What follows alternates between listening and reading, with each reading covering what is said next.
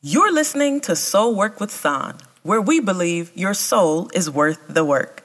I'm grateful to have you with me on today's episode because we're going to try and dig into why outrage, well, it's all the rage. And I promise I won't do a pun like that again. But are you ready? Let's work.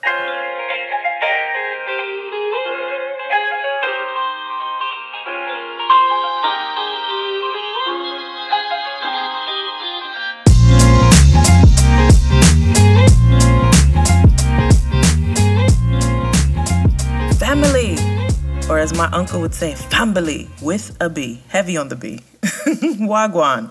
Now you already know what I'm about to ask. How's your soul doing? I'm hoping all is well with you and grateful to report that all is well over here. What a weekend, right? I know it's Wednesday, but we've had a pretty good weekend. There was Juneteenth. Some folk was barbecuing and celebrating and had wonderful t-shirts, great designs. Now it's a federal holiday, which has some folk feeling victorious and others rolling their eyes. But growing up, it was never talked about in school. So I'm going to just count the awareness of it as a win, because progress is still progress. Now, Father's Day was this past Sunday. Happy Father's Day, belated to all the fathers. And I think it was just so dope to see all the love that was shown, especially to the Black fathers. I remember just a few years ago, there was just quite a few memes that were around having to remind women to not accost Father's Day for themselves. So I don't know if it's the culture of social media and the age of sharing everything and making all these posts or tributes, or if it's because men are becoming more and more active in their kids' lives. Perhaps it's a combination of both, but either way, it's dope to see. Now, we've got family in town. My mother-in-law and my sister-in-law, they're here hanging with us. So you may hear some excitement in the back because the kids are through the roof excited to have their family with them. And we're so happy to have them here, too. It's been a goal of Rue and I that we have a home of hospitality and fun. We want to be able to create a space where people can come, feel welcome, eat good, laugh loud, and feel safe. So it's funny, in the next month, this summer, we're meeting up with friends and family just about every week. And we can't wait, because I think it's safe to say that I'm an introvert who missed people. I really did. It'll be good to get around some people again. Now, see, I got the warm and fuzzies out the way on purpose. It's because today's topic is going to be one that I've been meaning to dive into for a little while. A few incidents have popped up recently, and I've been asked by a few members of the family to speak on it. And I think I shall. But probably not for the reasons you may think. See, we've got to talk about anger, and more than that, outrage. Why are we so mad? What is really driving us?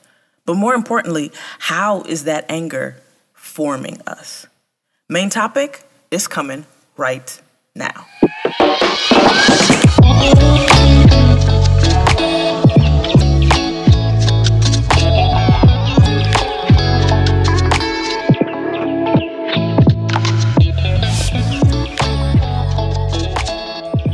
We're cutting to the chase today.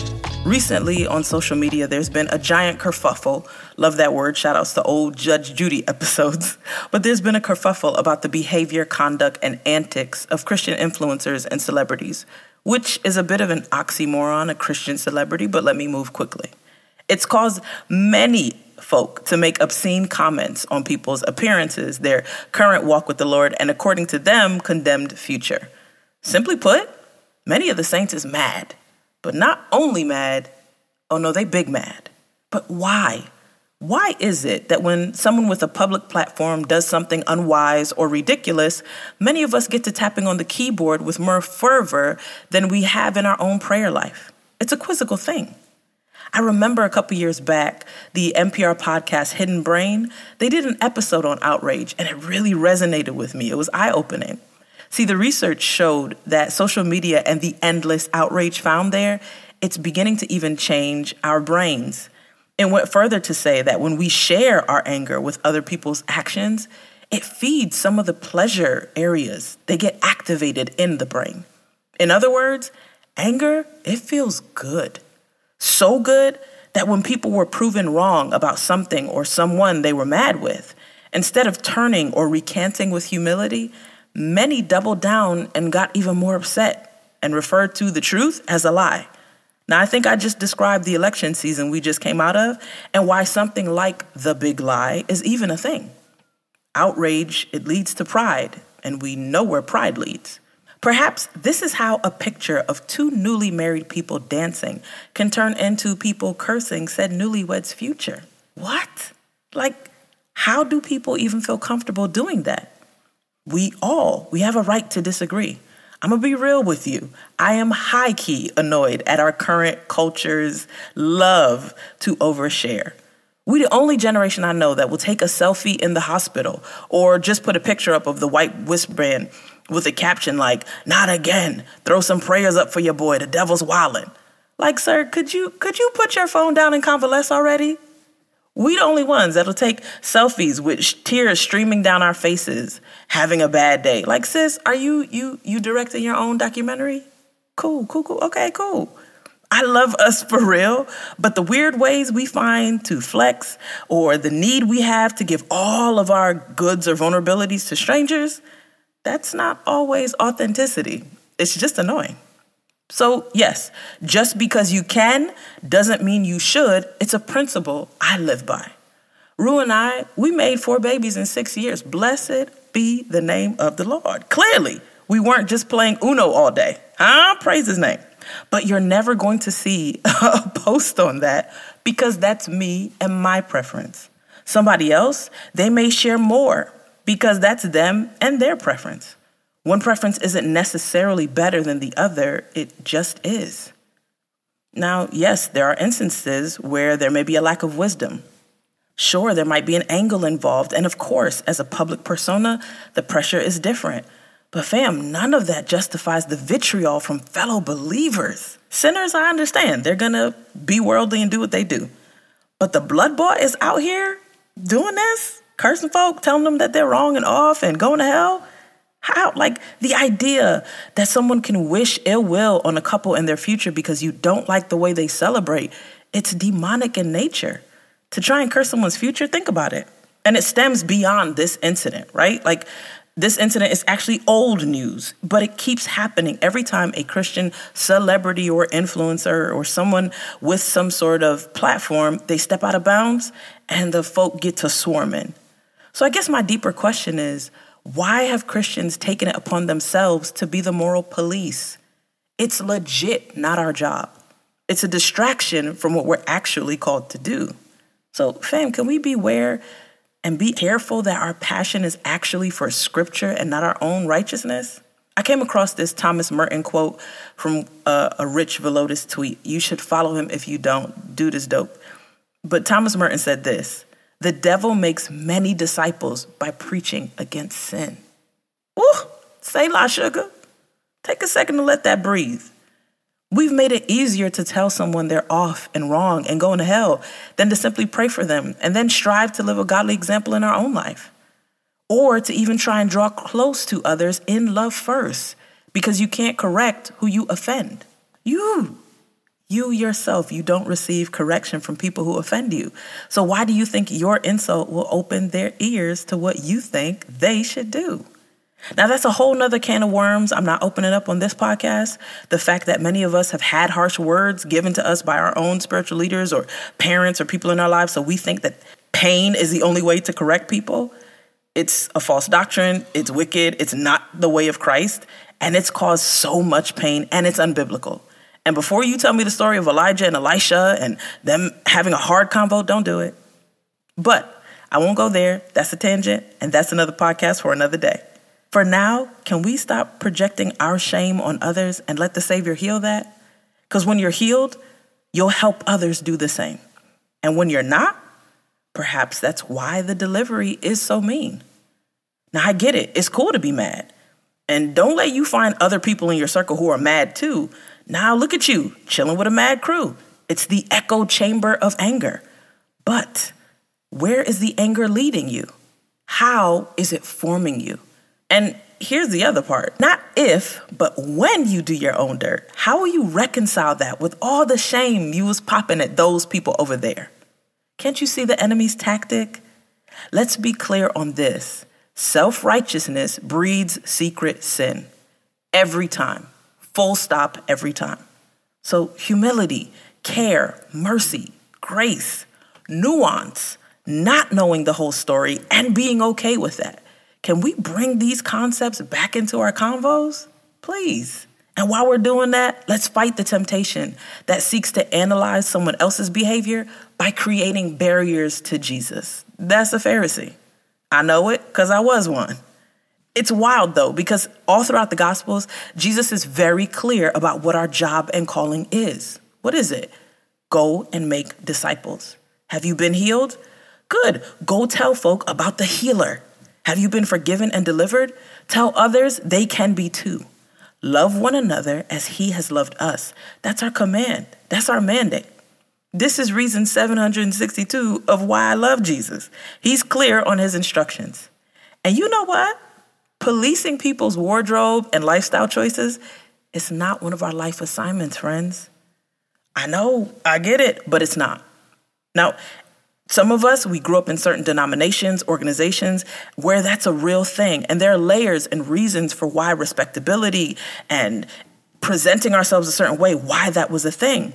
Unfortunately, throughout the years, for many folk, it's become the main thing. And I'm just here with a friendly reminder to let you know it's not. It's not. Don't take something that Jesus never spoke of and make it the main thing. What a waste of the gospel. Is there a standard of life and conduct for the believer? Absolutely, and of course. However, the standard's not us, it's him. I'm going to say that again because it's important. He's the standard, not you, not me. And learning, following, and becoming like him, fam, that takes time. So give the people you don't know the grace and gift of time with Holy Spirit to do the transformative work of the gospel. Isn't that what he did with you?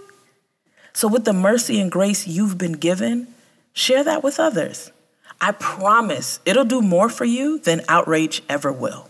Because if we spent more time cultivating good around our community versus tearing it down with our words, we'd gain our rightful reputation again.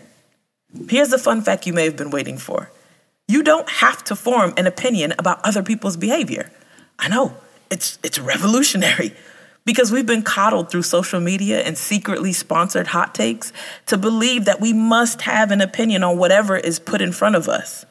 I'm sure we all love a sophisticated read, but it's liberating to know that your focus can be on creating and cultivating good within and throughout your community, so much so that you literally refuse to make time to form a judgment on someone else. You can trust that if someone is being foolish, there are people in their life that will correct them in love. And you can trust that the one who's promised to keep you from falling, that being the Father, he's going to do the same for another. It's not negligence leaving people alone. It's actual diligence to the people you are entrusted to. A hard truth is we've become obsessed with people who are gifted. And for some of the folk, their gifts have made room for them in spaces where their character is still being developed. Such were some of us. And still, yet, didn't he give mercy? Didn't he cover us? Okay, so what's good? Why are we hell-bent on shaming people into submission? That's not the good news. It's not our job, and it's devilish. Yo, when Christianity first started, it literally turned the world upside down. The idea of hospitality, of value of every single life, no matter what, that came from the gospel of Jesus. The first hotels and hospitals were at the hands of believers because of what they came to know about love through what Jesus taught. So the idea that now Christians have been reduced to self-appointed pundits of punishment and shaming, that we've made ourselves irrelevant through blaring hypocrisy and cruelty, it's damaging to an already broken world. But here's the thing, fam, there's still hope, and we have time to restore our true values again. So this summer, it's looking like outside is opening up. Step away from the keyboard, will you? Put down the phone every once in a while and go be a mentor to a kid. Go check on your strong friend. Go send your mean Aunt Myrtle some flowers just because. Write a letter to your cousin or uncle or aunt who's incarcerated and just love on them. Share a laugh with your neighbor. Smile at a stranger and say hello first. Do your part to be salt and light and leave the rest to God. I promise you, he's got it covered. Now that's all I got today, fam. May you leave this episode encouraged and liberated. As a recovering Pharisee, I know what it's like to think highly of my own thoughts about how the world is supposed to work according to what I believe the Bible says. I'm not saying every believer has a permission slip to sin. Read Romans 6 and have a seat. But I am saying your life will be richer, sweeter, fuller, and filled with purpose the day you decide to intercede rather than interfere. The day you learn to love people enough to leave them to God, you're going to love your life again, I promise. Because this frees you up to answer the call in your own life, to go and make disciples. So get in the business of those you're actually called to, not of those you follow on a screen. Thank you for listening. Will you subscribe and share the show if it blessed you? Thank you much. Come back again next week. I'll be here with another bonus episode. Now remember, fam, you're only going to hear one of two statements on that fateful day. Well done, or depart from me. Let's live accordingly. Love you. Talk soon.